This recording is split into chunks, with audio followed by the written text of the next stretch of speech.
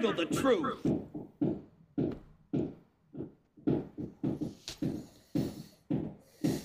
What is going on, everybody? Welcome back to another great episode of Thursday Night Get Right. First and foremost, let me say thank everybody for their patience with Demetrius and I.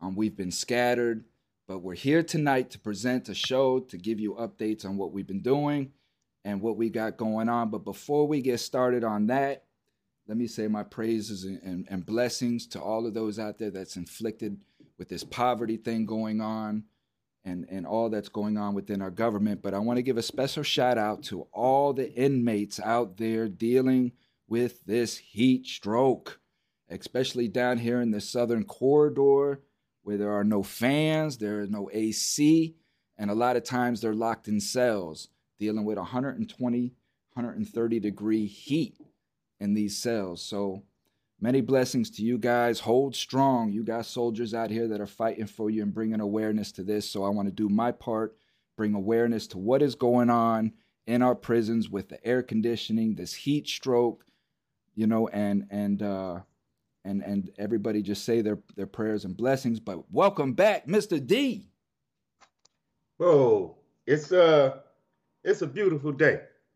It's a beautiful time, and I'm in a beautiful place. I've been through a whole lot, been to a whole lot, but been through a whole lot. And listen, man, the heat ain't no joke. I'm hot right now, and I'm in a house with air conditioning. But just having to deal with this heat, man, and you brought up those prisoners, man. I just talked to one today. He said, man, it is so hot in the cell that the officers allowed them to leave their doors cracked, not open, cracked, just to get some air because the fans are in the hallways of the prison. And he said, man, it is just unbearably hot. People have had to go to the infirmary because they kind of feeling faint and heat stroke and all this type of stuff. And that's not just in prison, man. I think about the people out here that don't have air conditioning and they impoverished. They can't run away from the heat because they can't afford all the fans, the good fans. And listen, man, we giving a shout out to everybody who's enduring this type of stuff. But even more than that, we giving a shout out to everybody who woke up this morning and who believe that their conditions can be better and who's trying to put forth the effort to make their conditions better. And I'm proud to be back, man, because I've been gone a while, but we're going to get off into that in a minute. Yeah, amen. You bring up a good point about those inflicted out here, and I'm listening to you talk, and I'm thinking about these homeless out here who, in this heat, like I can only imagine, you're looking for food, maybe dumpster diving for food. You don't have that long to get to that food before it starts sweltering in this heat. You know what I mean? So tough times all around, man. But speaking of the heat inside, we used to. So imagine this, people. You're in a cell, and you may have a cellar, you may not, but like Dee said, the heat, you can't get away from it. See, the cold, you can get warm, but that heat, you can't get cold. You can't shake that heat off you. You can only get so naked. And all reserves go out the window in that instance, man, because you're in there with your cellie and both of y'all are dang near butt naked, and just covered in sweat. Like Dee say, a lot of times, and that might have been a good guard that cracked that door, because at the end of the day, you may have to lay on that floor where you get that little gap up under that door just to feel that cold breeze coming up under that door just to stay cool. So, man, many blessings to those that are going through this punishment, and also keeping in mind that these individuals got to come home. Heat stroke, the effects that it has on the body, the brain. So that 5-year sentence that this individual gets ends up turning into a lifetime of health conditions because of, the atrocities that are going inside too. So shout out to all of those inflicted, man. But moving forward, D, you've been all over the place, man. You've been out in San Fran. You getting ready to go to the motherland. Oh, man. Hey, man, it's a beautiful time in my life, man. I when I was in prison, I only dreamed and and fantasized about just traveling around the United States. And I really don't care about traveling around the world. I don't care about Paris and France and all that type of stuff because you got to spend a lot of money there. I care about those places that to me are more authentic, down to earth, and humble. And so I've been blessed to be able to travel to Tampa, where we did the show together. I've been blessed to go to obviously Chicago and places like that, and all through Ohio and uh, California, and we gonna do Florida, Atlanta, and we're gonna do the motherland, Africa. So I've been blessed, man. And I'm just trying to spread the word everywhere I go that it's people in this world that truly love the people in this world and don't judge the people in this world for their mishaps or their mistakes or their intentions. We don't judge none of that, man. We just accept people for who they are and we keep it moving, man. And that's what we about, man. Amen. At the end of the day, that's what we about. Amen. So moving on into the show, we want to give our good graces to all of our supporters, all of our fans, but most specifically 88.5 WMNF out here in the Tampa Bay area that is streaming the Thomas Freeme show and our Thursday night Get Right. So our voices is getting out into the community. So all the new listeners out here in 88.5 land, thank you guys for tuning in. I got a call that I'm going to take real quick, D, from Frank De Palma. He's watching this show, and I think he heard us talking about the Heat. Now, Frank De Palma did 42 years out in Nevada. So, Frank, what's going on?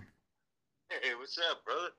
How are you? I got you live on the show, brother. What you got? Oh, is that right? I saw Demetrius in your back, and I'm wanting to meet Demetrius. As I told you, I liked his vibe, and I just wanted to call in and get an introduction while we got an opportunity, and just to say hello to you, and I miss you, and you guys are doing great, man. You guys are awesome, man. You guys are a good team, Appreciate that, Frank. So you did 42 years out in Nevada, and we were giving our blessings. This show here, we're giving our blessings to all of these survivors in these institutions that are dealing with this heat. How is the heat out there in the Nevada prisons? Oh man. Back at old Max, I had heat stroke one time. I've known a few people that got heat stroke. I knew one guy who died from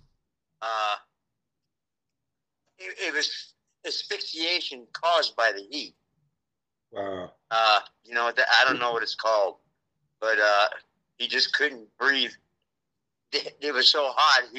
There was absolutely no air conditioning, and he just couldn't breathe anymore. It was so hot, and he died. Yeah, it's been so cold. I've seen guys get frostbite on their toes while living in a cell. Get frostbite on their toes. It used to get really, really cold. You sit there and watch your breath when you breathe. When you're outside, you can do that inside. And there's no coats. There's no coats. All you got is those orange coveralls, state blanket, Yeah. Wow. Yeah. All right, Frank. Well, I'm going to bring you on for our Saturday night show. I want to bring you back on and catch up with you. But thank you for calling in, Frank. Sure. And what up, though, Frank? Take care, you guys. All right, thank you. Tune in. Demetrius is going to send you a message. All right. Yeah, it's 42 years, man.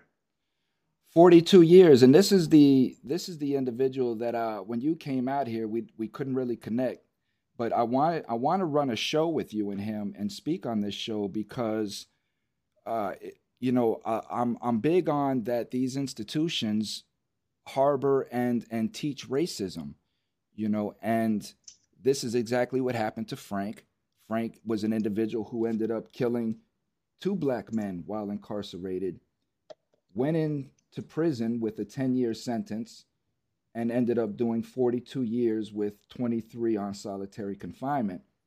But these attacks weren't racist attacks on Frank's part, but he was just caught up in a racist world that he, as an 18-year-old kid going into prison, just had no idea what he was walking into. He just knew that he had values, he had a code. Racism wasn't one.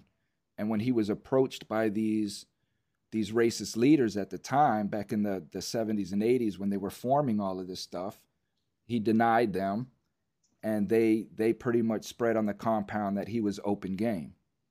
Mm. So, you know, what occurred from there is his story. He does have a book coming out that tells this story, but Frank is a big advocate for solitary confinement. He was 23 years in solitary confinement. He's been out to Washington to speak on it, and that's what his book is coming out. So great story about Frank. Yeah, we gotta hear that too, man. Because we need that. I was just talking to a guy earlier today, right before I came home, and I had recognized the guy, and he was like, man, so I told my cousin I got to get home so I can get on the podcast. He said, man, let me get the information on the podcast. I said, well, this is my man podcast, Thursday Night Get Right, out of Tampa, man. But I'm on it, man, and you can watch my stuff too, man. So the guy was like, man, you look familiar, man. And I said, yeah, I was gone for like 28 years. He said, yeah, I did 15 years. I said, I know you now. I said, I remember you. We was together back in 2008, 9, or 10 sometime. He said, nope, 2010. He said, because I just came. I said, yep, at Barica. That's Barica Maximum Correctional Facility. He said, yeah. And he said, because I was up there in solitary confinement. I was up at the other prison when the riot happened, and they sent all of us to Barica to do our solitary confinement. And I said, yeah, I did 9 years in there, man, in the hole. And he was telling me he did 7. And when I tell people that stuff that's into understanding solitary confinement in Michigan and how they're trying to ban the usage of solitary confinement for punitive reasons and all of that and long-term imprisonment, they say you did 9 years. I said, yeah, 9 years straight. Because they say that will drive people insane. Right. That will cause you to step outside of yourself and do and say things that you ordinarily wouldn't say under different circumstances. And so when I hear Frank, and you talking about 42 years, that's just a lifetime in itself. But 23 years in solitary confinement. I got a friend who's been in solitary confinement right now. He's working on 40 years. Solitary confinement. He's working, 87. He went in 87. He's been in solitary confinement since 1987. That's they ridiculous. refuse to let him out. And see, and a lot of people don't understand the amount of inmates that are in solitary confinement. For example, TDC, Texas Department of Corrections, if you're a gang member or gang affiliated, you do all of your time in solitary confinement. You are not in general population. And that was the dangerousness of the federal systems, particularly where I was at, was that when you catch double time and you do your state time first, these guys are doing 10, 15 years in solitary confinement and then being released to a federal compound where they're free. And they're coming out and they're getting in with their gangs, they're being reunited with their gangs and stuff on the compound, and they are wild horses because they've been behind that gate for 10 years. They're ready to come, they're cock strong from doing push-ups every day, and they're ready to come out and put in work. You know what I mean? And that's the seriousness of the environment that this stuff creates. Like Demetrius said, you can go insane in there. And they're not doing evaluations when they're bringing you out of solitary confinement to put you in general population. They're just saying, hey, pack up. You're going out on the yard today. Your time here is done. Yep. So they don't, and that just brought something else up in my mind that I seen personally with my own eyes about solitary confinement. I know some guys. I remember I went in solitary confinement in 1993, and that was like my 3rd or 4th time, but this one I did my 9-year stretch. And I remember some guys that I knew in 91 and 92 and 93. I knew these guys. I'm talking about Good guys, dressed nice. Back when we used to have our own clothes in prison, they dressed nice. They going out on visits. All of us was kind of around the same age, came into prison at around the same time. So I went to solitary confinement in 1993. So I didn't see none of these guys no more because I was in solitary confinement until I got like Bless you. 6, 7 years in solitary confinement. So by this time, I got 10 years in prison. I seen some of these guys. I swear, man, these guys are not there anymore. I'm talking about mentally. They are not there anymore because they succumb to the conditions of solitary confinement. And I'm talking about to where they put you in a cell and they don't want you, when they say not see daylight, they want to make sure your window is covered up. So they got a door on your window so they can keep that door shut so you can't even look out in the hallway. The only thing you're going to see out the back window is probably some woods or something. So this is where you're going to spend 10, 12, 14 years of just looking at the woods or not looking out the door. And then when that door window open up, the only face you see is that officer handing you your tray. And this is just every single day. And after a while, and I've talked to guys and I personally kind of experienced some of it, but not to the depths of some of my friends. After a while, you become nearsighted. Mm-hmm. Only thing you can see is what's right in front of you, right there. So you can't even see, and I'm saying that symbolically because you can't see a future. A future is far off. Only thing you can see is your present. And I'm not talking about your present state of mind. I'm talking about what's in front of you, those walls around you, that police that open that window at that door and open that slot on the door and give you that food. That's the only, those woods right outside your window. That's the only present that you could see. That's your reality. That's reality. That man. is your reality. That is your life. You get up, you sit on the side of your bunk and you read, you wait for maybe a piece of mail to come. You know, and one thing that Demetrius didn't announce, right? And this is very important. And I think the reason why he didn't announce it is because it's so non-significant to us when we're in the SHU is every 30 days, they have a dog and pony show where you have, psychiatry, the psych department comes through, the priest comes through, the captain comes through. And what happens is they have to do a walk around. They got to do a check. So they'll come and they'll stick their fat little faces in the window, make sure that you're breathing, moving around, and they keep it pushing. They got to do a little sign off on a piece of paper. This is your only opportunity to try to get a hold of somebody to figure out what's going on with your life. Like what's going on. Don't forget about me back here. You know, and the thing of it is, you feel like a fish in a fishbowl, right? Because you're at this window that's about 2 inches thick, trying to talk to us through a steel door at a human being who could care less what you got to say. And you got about 15 seconds to say whatever you got to say. By the time he signs that sheet or she signs that sheet, they're gone. They're on to the next door. Psychiatry will come through, stick their, are you okay?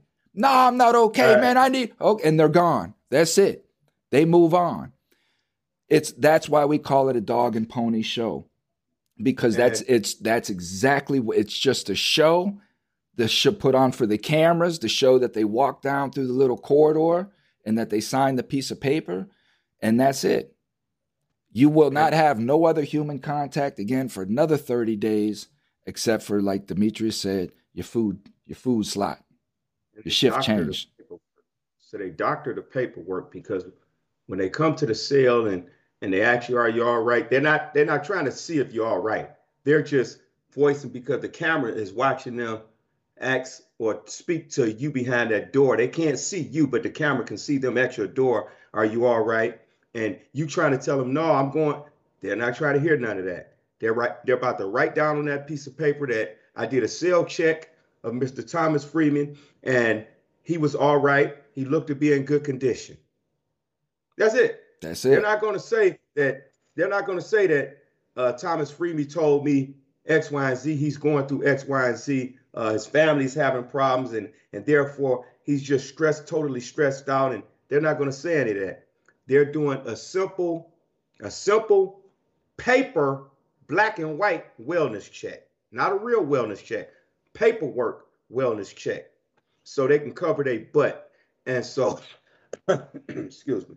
So now, this is the challenges that we face. This is just one of the many challenges that we face in the fight for criminal justice reform. Is trying to get this segregation, this isolation, trying to get this done over with. So because it's illegal, it's unconstitutional, it's barbaric, it's cruel and unusual punishment to hold someone in isolation for all of these years, literally in isolation, no human contact, etc., and no real medical treatment.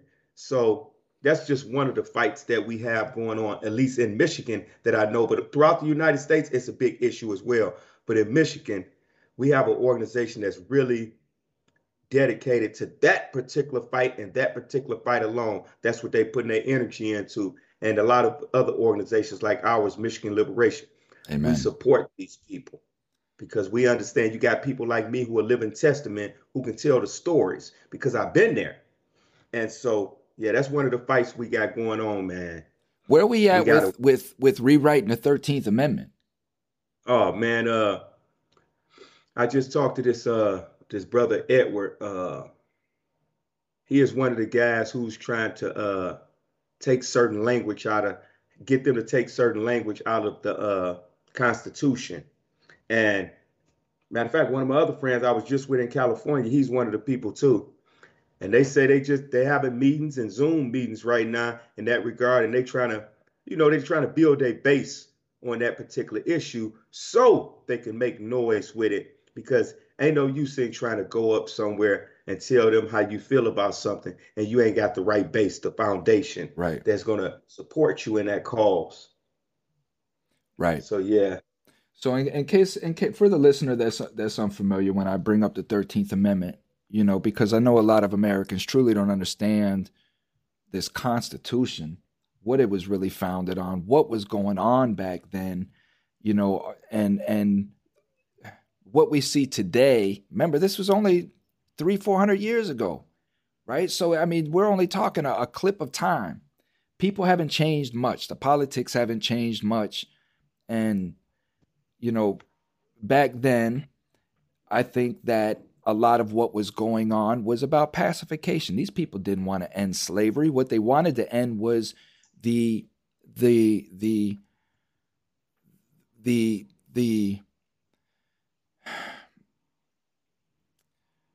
So from my understanding, and please correct me, D, but from my understanding, people were starting to get agitated that they were seeing slaves at the market. It was just out in their face. It was really starting to bother your general public because they were starting to feel guilty about what they were seeing, because it was becoming that atrocious, right? It was becoming that ugly, that barbaric, that it was really starting to affect people to the point to where people really started lashing out, and there started to be a friction.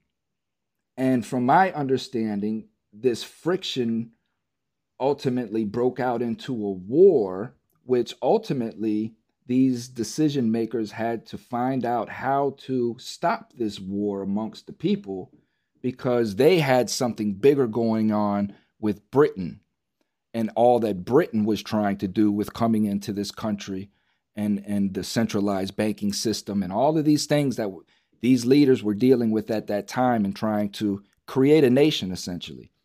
And upon that, they came with this 13th Amendment that proclamated all men are created equal.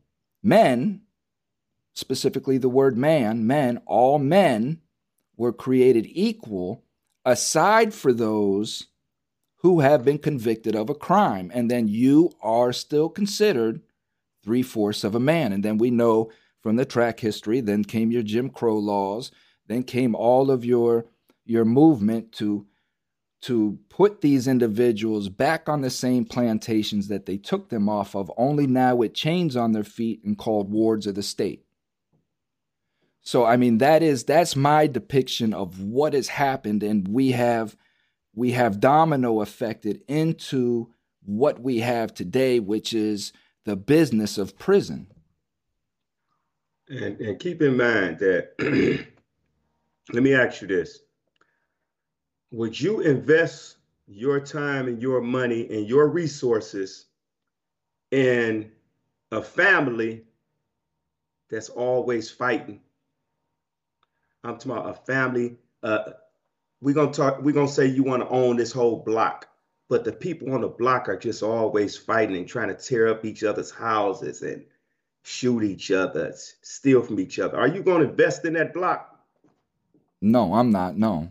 So Britain didn't want to invest in a country that's at war with each other. The South is at war with the North over what is called the slavery system at the time. The South is at war. So Britain is saying, well, look, y'all got to sort that out. Look, all we got to do is make them think they free. That resolves the problem. Make them think they free and build prisons. Build prisons. And we put together the 13th Amendment that says all men are created equal and free. And unless, however, they have committed a crime and have been convicted of a crime, then they can be enslaved.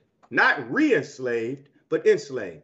Because Britain's whole thing is that they don't want to lose money on a war in a country, because now we want to be able to invest and build a certain infrastructure so we can own a piece of America. You can't own a piece of America, be as successful as possible if the country is at war with each other. So that was why that's the reason why it was said that there was the Emancipation Proclamation. The Emancipation Proclamation in 1862. Now, it wasn't to free the slaves. It wasn't to abolish the slavery system. It was to renegotiate a plan to further enslave, but not physically, because now it takes less resources to enslave people mentally than it does physically, because physically means you got to watch them all the time. Mentally means that you indoctrinate them and let them go on their way, because it's like feeding a stray dog. A stray dog gonna come right back to where you fed them at. So now you indoctrinate a people to believe that they are free, and you give them certain resources, certain access to certain things, but still you consider them that three-fourths of a human being. And they go on their way, and everybody be happy, everybody make money, and they make money off them. So it's kind of like you being the butt of the joke. You think everybody laughing with you, but everybody laughing at you. Right. And that's kind of how they put together the system, to where it became a mentally enslaved system, to where we say we free. We think we laughing with them, but they laughing at us. Right. So that's where we at today. And that goes right back to solitary confinement. The imprisonment of the physical body and the imprisonment of the mind. Because if they can imprison the mind, they can dictate and predict what the mind is likely going to do. It's going to crumble sometime under pressure. Some minds are not. Some minds are going to become more demonic. Satanic. Some minds are going to find themselves within, and educate the mind to where they're going to come out better, going to come out strong, they're going to come out a threat. That's right. That's that slavery system being reinvented in the prison setting, but they want to just call it prison now, and use the 13th Amendment to incarcerate people and call it incarceration, but yet the 13th Amendment clearly states what it is. And that's the thing. So you got these men now right? And what they did is that's the law of pacification. So now that the same person that may have been looking at this black man or woman or child at that time who may have felt guilty about seeing them up on this trading block, now that guilt is gone, right? This 13th Amendment stripped the American citizen of that time of that guilt, because now this individual can look at this black person and call them a criminal. Oh, that's why he's a criminal. I'm okay with that. Beat him, work him. And we still have that today. I get these comments on TikTok. Now, the same comments. Who cares about criminals? Who cares about prisoners? Beat them. They deserve everything they get. It's the same mentality that they have used to incarcerate individuals in the name of slavery. It's the same premise. This is why we get fed the food that we get fed, and we get treated the way that we get treated, because it is not about rehabilitation. It is about generating money. This is a capitalistic nation. Why would the prison system be any different? I mean, seriously, let's speak logically now, right? Let's speak with some common sense. Everything about this nation is about making money, but yet the prison system isn't. Right, yeah. The prison system is about reform and rehabilitation, and we're going to call these people correctional officers. Get off the gas, man. Like, come on, people. Right. Ain't nothing correctional about it. But on news, right? So things have been changing. And the reason why these things have been changing is not because it's not because these politicians are now starting to get lighthearted.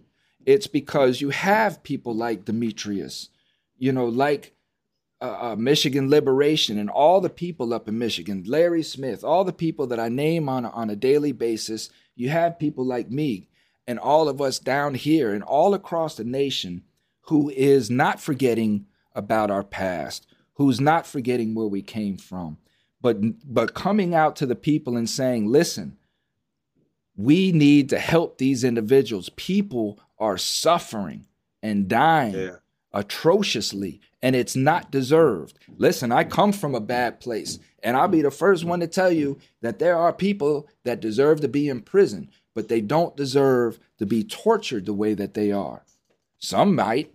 I'm not going to take that away, because they've done some torturing themselves. You reap what you sow, and I'm an eye for an eye type of guy. But this is why I'm out here saying, on that eye for eye type of guy stuff, that there are people that is getting an undue amount of punishment for a little mistake that they've made in their life, bad judgments, bad calls, bad environments being raised in, that this economy has created. The economy created. Who created the economy?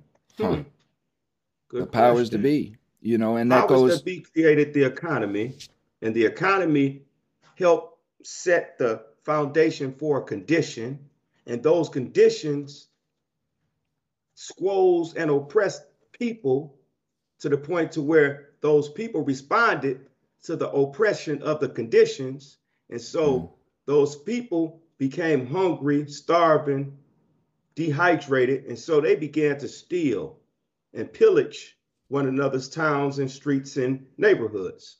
Now, where did they get this? And I'm just gonna I'm gonna identify it as a sickness for right now, right? How did they get this sickness? Where did they get this sickness from? The disease was introduced by the government. That disease was introduced by the government, and then the cure for the disease became prison. Now, they created the disease and gave it to poor people. They gave it to poor people, this disease. And now they say, whoever got that disease need to be locked up. That's the cure for it. So they created the disease, and the only cure was prison. And so now the prison system flourished, and they continuously infecting lower income people with this same disease. They They they talk about us, they cast us out, they demean us. Everything we do is criminal. So we're held as a suspect. We're held guilty until proven innocent. And it's hard to prove innocence to a people. I'm speaking, when I say people, I'm talking about any government official. I don't care if you look like Shaka Zulu. It's hard to prove your innocence to a people that made you guilty. Amen. It's impossible to prove your innocence to anyone who have made you guilty, because they set the tone for everything to make you guilty. They didn't leave room for you to be proven innocent. They didn't leave room for that. Some people are deemed innocent after a trial, but in the mind of the court, in the mind of the government, you will always be stigmatized. That's why the exonerees in Michigan that I personally know, and the exonerees in Philadelphia that I personally know, and the exonerees in California that I personally know, they have been stigmatized. They still can't get a good job. Amen. You're looking at them right here. Right now, this is what I'm dealing with, D. I just got this comment the other day from a government official, right? About my record. About working with me, and about the potential, the risk, all of these things. And I know that if one said it, there's 50 that are thinking it. You know what I mean? So and I'm going to tell you what, man, it doesn't stop me, D, because I just applied for a reentry coordinator. This county is hiring a reentry coordinator. Who best as a returning citizen many times over? Who best as a reentry coordinator? So again, I put their money where their mouth is. You say you're out here in public on stage talking about we're going to change this, change that. We want to work with nonprofits. We want to collaborate with the community. Okay, here I go. I'm here. You know, hard now. It's like in the movie. You know how in the movies, like in the movies, somebody's sitting there saying something. You got the kid jumping around, waving, and they're like talking all around them and stuff like this here, trying to. That's how we are. Yeah. That's how we are. They steal our programs that we design. They steal our programs and then advertise them as like some doctor created some program and now it's such a successful thing. They steal our programs. They steal our ideas. They put us on the front of their organizations because we're so excited to be home and so jolly. We just want to get out and help people just to get the respect of our community and show the community like I'm home, embrace me. I'm a good person now. And you got these organizations that exploit that and take that and get all of this money for that person and leave that person on the side because they don't care about us, man. That's right. They don't care about us. They the one inflicted us with the disease. They inflicted us with the sickness. And then they teach society. They teach and indoctrinate society to believe that these people are sick.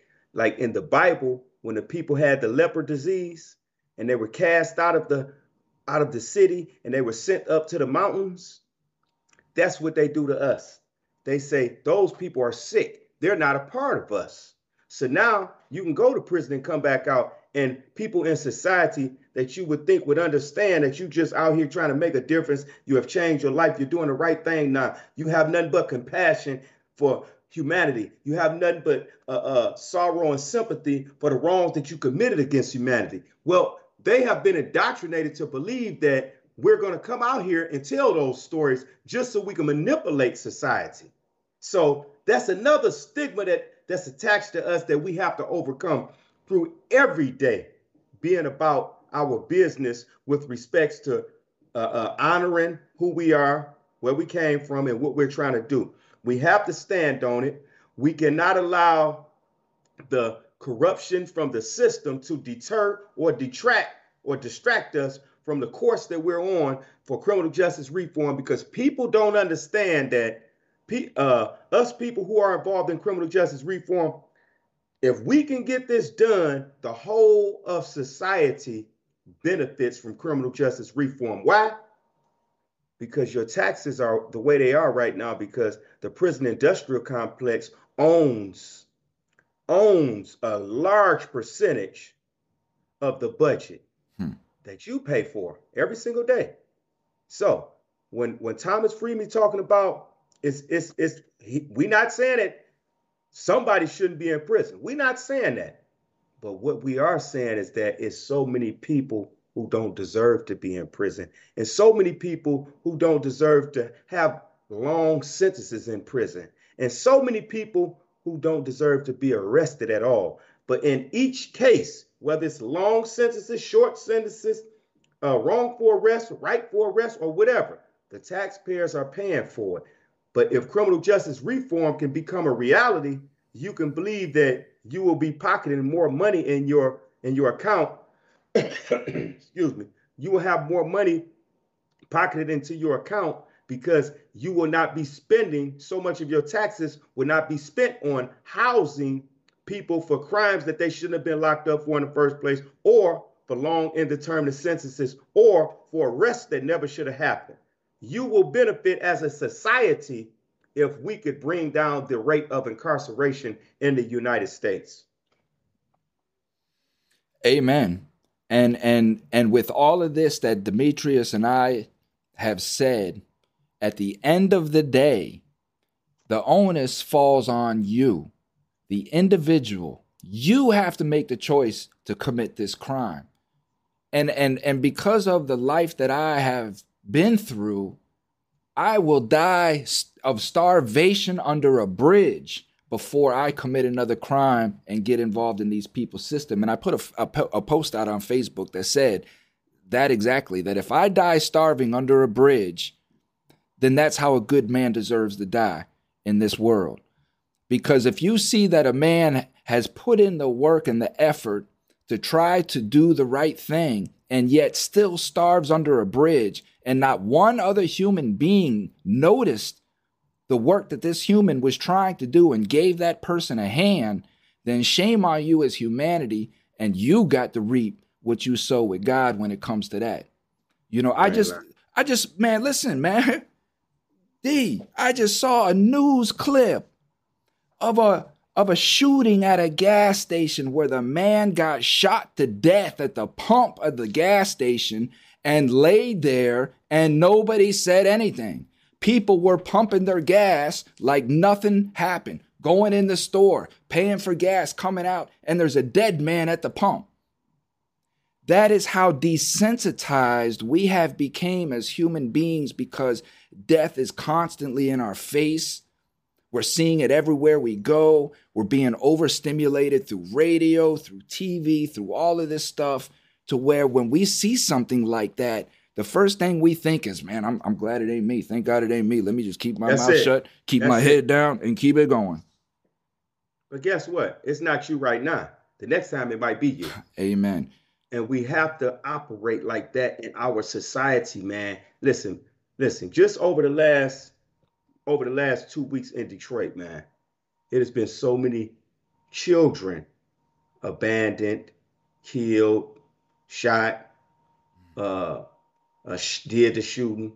Listen, man, because we are so desensitized. It's like, for example, a mother would be like this if she see her son running around with a gun, or a real gun. See her son and found her boyfriend gun or her gun. He'd be like, that boy crazy. Why? He gonna end up acting a fool when he get old. She's supplanting that information because he listening. She's supplanting that information in his head. And then when she don't chastise him, she's further supplanting that behavior in his mind. So now we dealing with a society that has become so desensitized. This is what I heard a young girl missing in I think in Detroit right now, 13 years old. You know, I heard this lady say this here about the young girl. This is desensitization at its greatest right here. I heard a lady say this. I think I was at the gas station or something. And it was a guy on he was reading the post on Facebook, said the girl was missing or something. Said the girl was missing, 13 years old. This is what the lady said. She said she probably somewhere sucking on blah, blah, blah, blah, blah. So I'm like, I mean, are we that desensitized that we say that we cast out one another like we are the leper in the Bible and say, out, she kicked out of the city because she doing. Ain't we the same people talking about exonerating people and trying to free people of slavery and oppression, etc., of the oppressive system, the abolishment of criminal injustice? We talk about this stuff for a reason because it's happening. But you just said a minute ago when you said that it's upon the people. We got to wake up to this. We got to do something about this. We got to stop being the ones like that lady who spoke so badly about a 13-year-old girl, talking about she probably ran away and she probably sucking some guy. This is a 13-year-old baby, man. Because I'm going to tell you something. And I hope that this never happened, but I mean, it's life. We live in a wicked world right now. So it's likely to happen tomorrow or today or right now. Yeah, we living in that, right? And that lady's karma, I would hate to come back and haunt her to where her daughter is out in the street. And she get pregnant at 13, 14, 15. And I'm not saying that in a bad way. I'm just saying that when you desensitize, you don't even pay attention to your own. Because you desensitize. You have not even humanized people anymore. You're not humanizing people. When you don't humanize people, that you really are desensitized. Because you can be a desensitized person and still humanize somebody. Be like, yeah, I feel them. But for the most part, when you become desensitized, and I'm telling you firsthand experience, I'm not talking about somebody else. I'm talking about me. When you become desensitized, you don't really see human value in that which you are, that who you are desensitized about. So when you see a dead body, that's how I grew up. We seen a dead body many times. We just keep walking because I put no value on it because I was so desensitized and indoctrinated to accept this that it meant nothing to me. And so now I am trying to come out of that and wake up out of that mindset, that indoctrinated, that corrupted mindset. I'm trying to wake up and come out of that, man. But society is dredged deep into that desensitized mentality to where we don't put value on life. We don't humanize one another. And that's bad, man. It's very hurtful because when you know you've been there before and you can look back in retrospect and say, wow, that was me. You know, you so far ahead of where you used to be at. And I could only try to share my experience with other people. But some people hide behind their pride and say, I ain't never like that. That ain't me. I love people. Right. But you love people, but you can walk over a dead body. A little baby missing. You could say, man, F her parents shouldn't let her out the house. Come on, man. I just had I had this conversation just a little earlier about where we're at, and I showed a 20-minute video giving a breakdown. I posted it to my Facebook. If anybody's interested, then go to my Facebook, Thomas Free Me, and watch this video. But this was explaining the age of Aquarius, man, and I'm sitting here listening to you. And as I'm listening to you, I'm just thinking, right? I'm letting your words marinate, and I'm just thinking about humanity and where we're at. And I'm reflecting on this video talking about the age of Aquarius and how we're distracted of a human being that we become. And then I started thinking about conversations that I would have with old school cats in prison, man, that would sit here and tell me about, why do you think your shoes are made out of rubber? Right? Let's think about this. Your shoes are made out of rubber as far as the part that you walk on. What happens when electricity, a lightning strike, hits your car? Nothing, right? Because you're grounded by the rubber of the tires. There's no current that can go through you. So if you have rubber on your shoes, your feet is actually elevated and separated from nature, from the vibration of the earth, which that is where you get your current from. Electricity runs through us and into the ground. And I was explaining this to this woman earlier about the connection that we have as human beings, right? Like me and you, D, are connected right now, even though that you're in Michigan and I'm here. We're connected by this thing that's in between us that we like to call space. Right. And because we're in this compressed ball, this compressed ball, we are all connected. And just because we cannot see the space in between Demetrius and I doesn't mean that there's nothing there. You got atoms there, you got all kinds of cells, molecules, all compressed together. And we know that there's moisture in the air. And moisture is what? It's a conductor for electricity, and we have electricity in us. So when I'm thinking about Demetrius, guess what? That current could be traveling through all of these cells and all of these atoms to reach Demetrius, because it's all butted up against one another from the compression of our atmosphere that keeps us all together. The vibration that runs through this rock. Earth is a living being. And our feet, when our feet are on the ground, we can feel the vibration. We feel different. We feel it in our feet and on our toes. So I ask, especially in inner city life, right? Inner city, poor community. How often is a person really touching feet to the ground?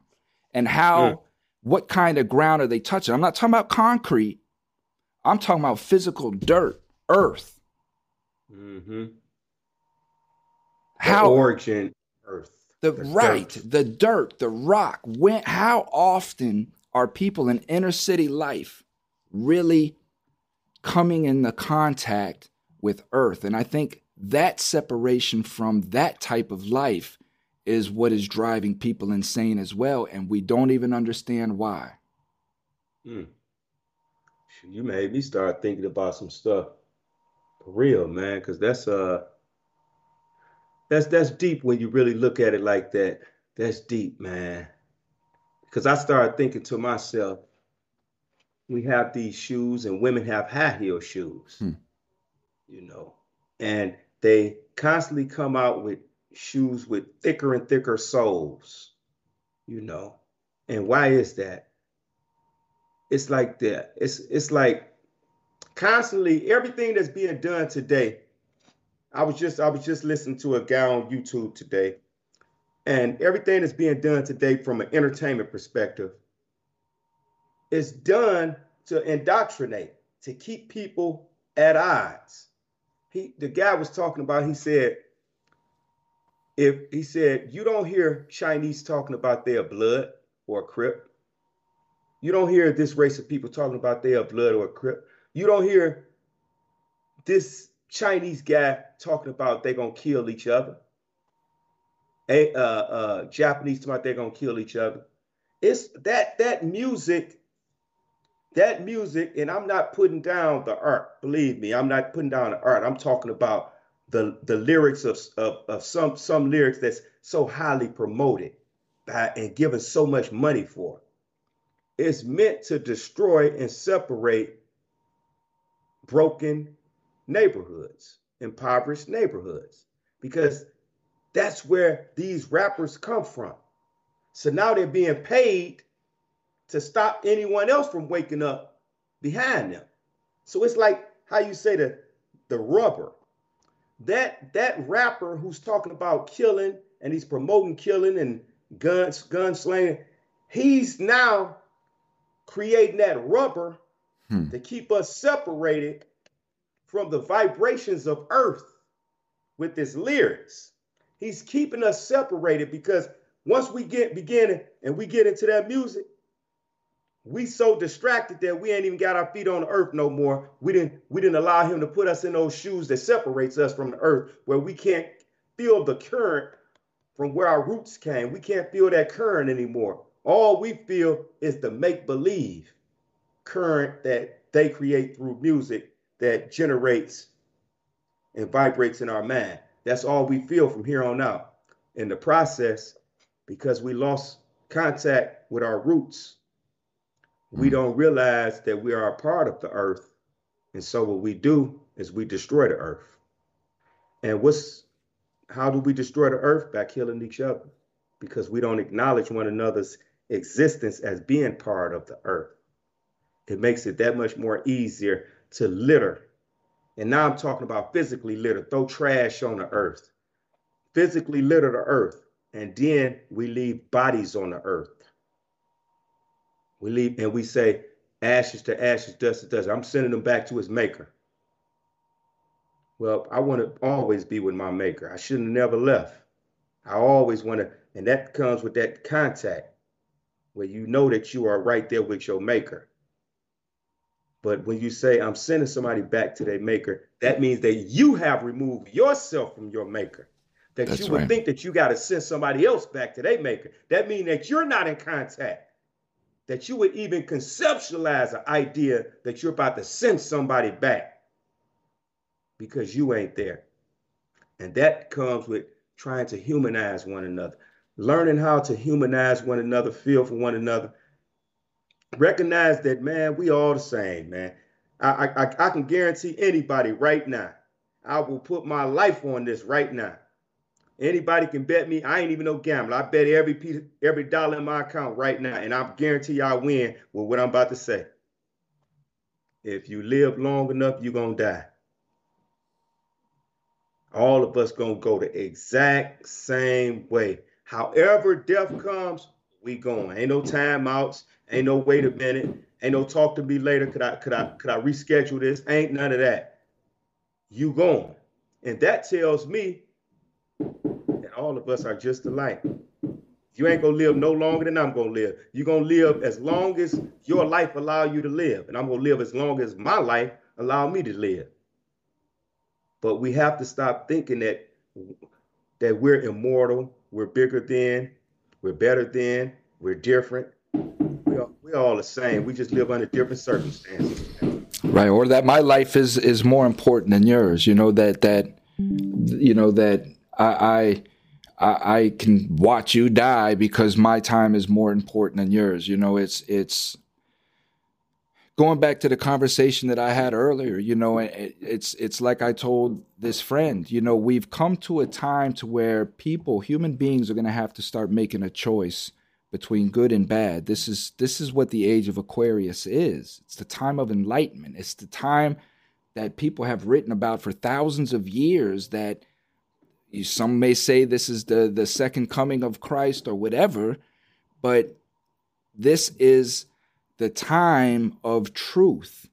This is why we see what we see going on in the world with all of the immoral stuff and the animal behavior that these human beings are getting into, is because that we have lost, like Demetrius was saying, we've lost that contact with life. We've become desensitized to life because there are a few individuals who have been able to like they've been doing from the beginning of time, hoard the education of what true life is about, that the masters of life from times before have passed down. They've hoarded this, shielded it from us, and fed us such lies that we have become such insecure creatures that dang near animals are more enlightened than us anymore. Like we're sitting around like, damn, I didn't know that damn bird could think like that. Bird's looking at us like, you damn fool. You know? Right. Yeah. Like the animals are looking at us like, you know, I'm a deer. You know, I'm a deer. I know I'm a deer. I act like a deer. I'm a deer. And I know what deers do. And you're looking at me like I'm stupid. Look at you. Look at the stuff you guys are doing. Yeah. It's just crazy, man. But, you know, to wrap up, at the end of the day, it's on us. Like Mr. Demetrius said, accountability, man. Take a look at yourself and what are you doing wrong, and fix it. Stop lying to yourself. Stop victimizing yourself. Stop running around trying to make excuses as to why your life is so hard, and just start with one thing a day. Just one thing a day. Tackle one issue. Just say, I'm going to change this today.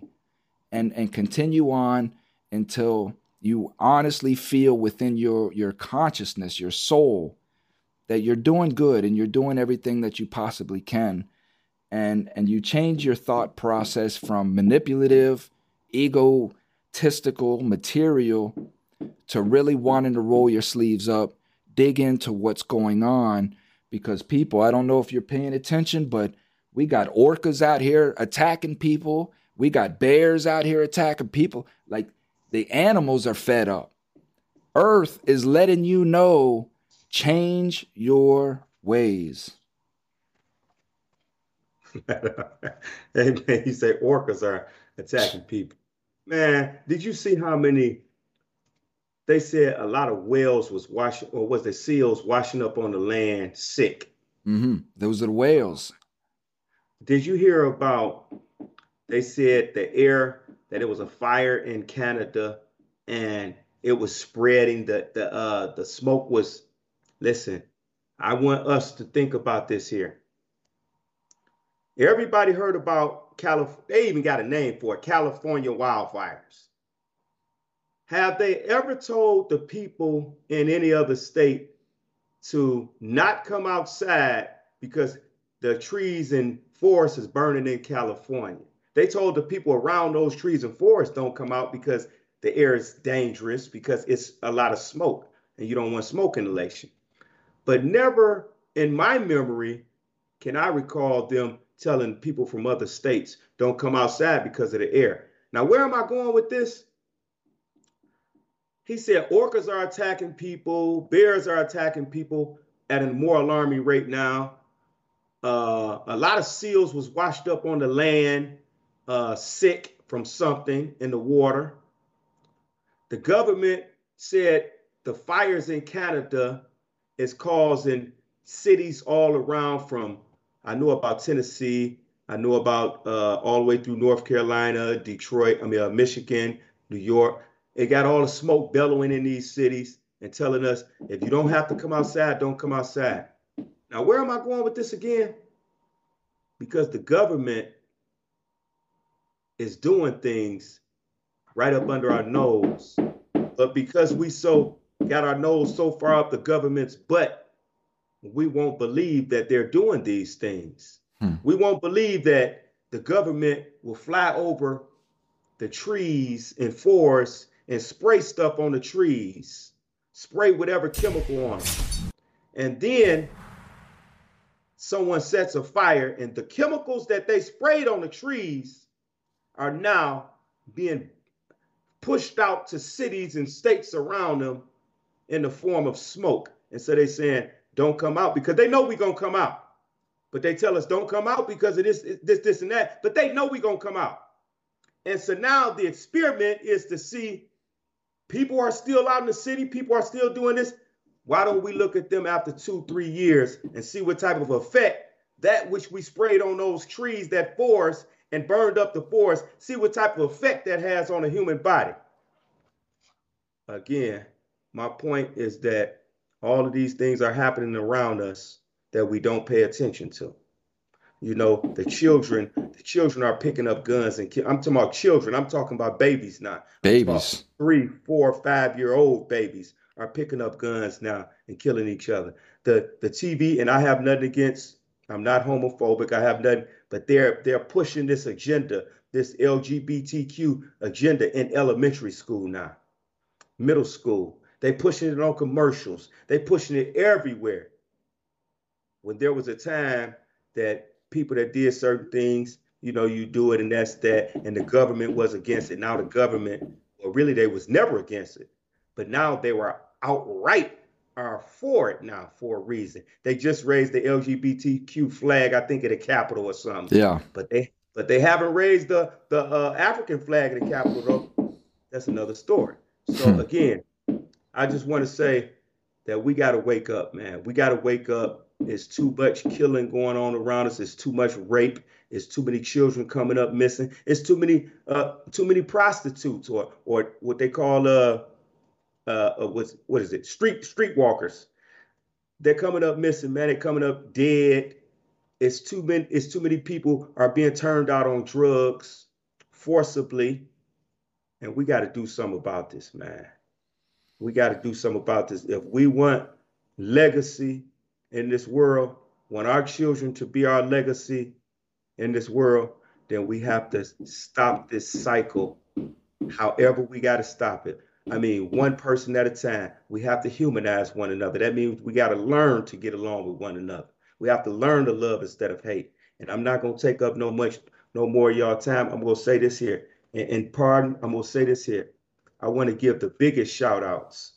And I'm not going to even name a name of the organization. I want to give the biggest shout out to every organization that's putting forth the effort to make our society a better place to live for our children, for our elders, and for us. That's every organization. I don't care who you are. And I want to give another shout out to all of these organizations out here who's fighting for criminal justice reform and who's making sure that we see this thing through and we're not giving up. That's who I want to give shout outs to. Amen. With that, guys, just continue being your best self. Just do what you can. Check your thought process. That's the biggest thing with me. Just be aware of your thought process and check it. You know, if you're telling yourself to do something that you know is immoral or wrong, just tell yourself, man, I'm bigger than that now. This isn't the time for that. Trust me, that resonates throughout the world. And if we can all start to think like that, we'd be in a completely different place, man. So thank you guys again for tuning in. This is Demetrius Knuckles and Thomas Freeme. Thursday night, get right. We shall be back next Thursday night. D, we got to get together off script, man, and figure out me getting up there for real. I'm ready to get out of here. This funding thing ends tomorrow at 7 p.m. And let me tell you, I'm fitting to take me about a week, brother, of just. Okay.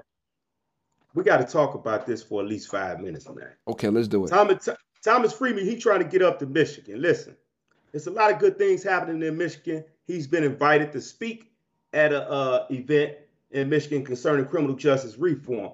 We trying to get this brother up here. And it's a lot of people that we could choose to try to get up here. But I'm not talking about them. We talking about one person that was invited to be an extinguished speaker at an event here in Michigan. And I'm telling people right now, we need some donations to get the brother up here. And I will match people's donations, period. I will match people's donations, but we got to get him up here. If somebody could at least get a hotel room for him for 3-4 days or something. I know we got some gamblers that's listening to us, so I know you got some what they call points or something that you can get free hotel room. The brother need a hotel room. If we can get hotel room, we can situate the flight plans. And we'll deal with the food and all that stuff. That kind of comes with once he here. But we need help. We trying to get Thomas Freeme up here so he could speak on this forum. He was chosen to come up here. Of so many people that could have been chosen, he was chosen. Why? Because his perspective is not booty kissing like so many other people's perspective. Even some of my friends, their perspective is booty kissing. They just yes man. His perspective is sometimes devil's advocate. But his perspective is always understood if you listen. And that's one of the reasons why he's chosen to be invited here to come speak on this forum. So again, we need donations. However y'all got to donate, holler at him through Facebook, whatever you got to holler at him. Holler at me through Facebook. And we're going to get the brother up here. Now, if y'all don't help get him up here, we're going to be on y'all. I'm telling you, we're going to be on y'all because we're going to talk about you on the next show. Yeah. So, I mean, you could easily just go to www.cominghomecoalition.com or you can go to Demetrius' site. What's your site? My site is just look me up on Facebook, Instagram, TikTok, YouTube, Demetrius Knuckles Zeal. That's right. And let's get it done. Quick shout out to Dash Deal. That he's a longtime friend of Temujin Kinsu, and that's another one of the reasons Temujin Kinsu is actually going to be going in the trial on. I believe he's got something going against the medical facility of the prison, so he's actually going to be in a trial for 3 days. We're trying to get the courtrooms filled up there, so there's a lot going on in a short span up there in Michigan that I'm trying to get up there for. So absolutely, and thank you for that, Demetrius. So we got to get out of here. Again, you can visit our sites, find us, hit us on the web. Easy. We're on the web all day, every day. Until then, stay safe. Be blessed. Thank you. Apologize for the long show. See you next week. We out. Peace.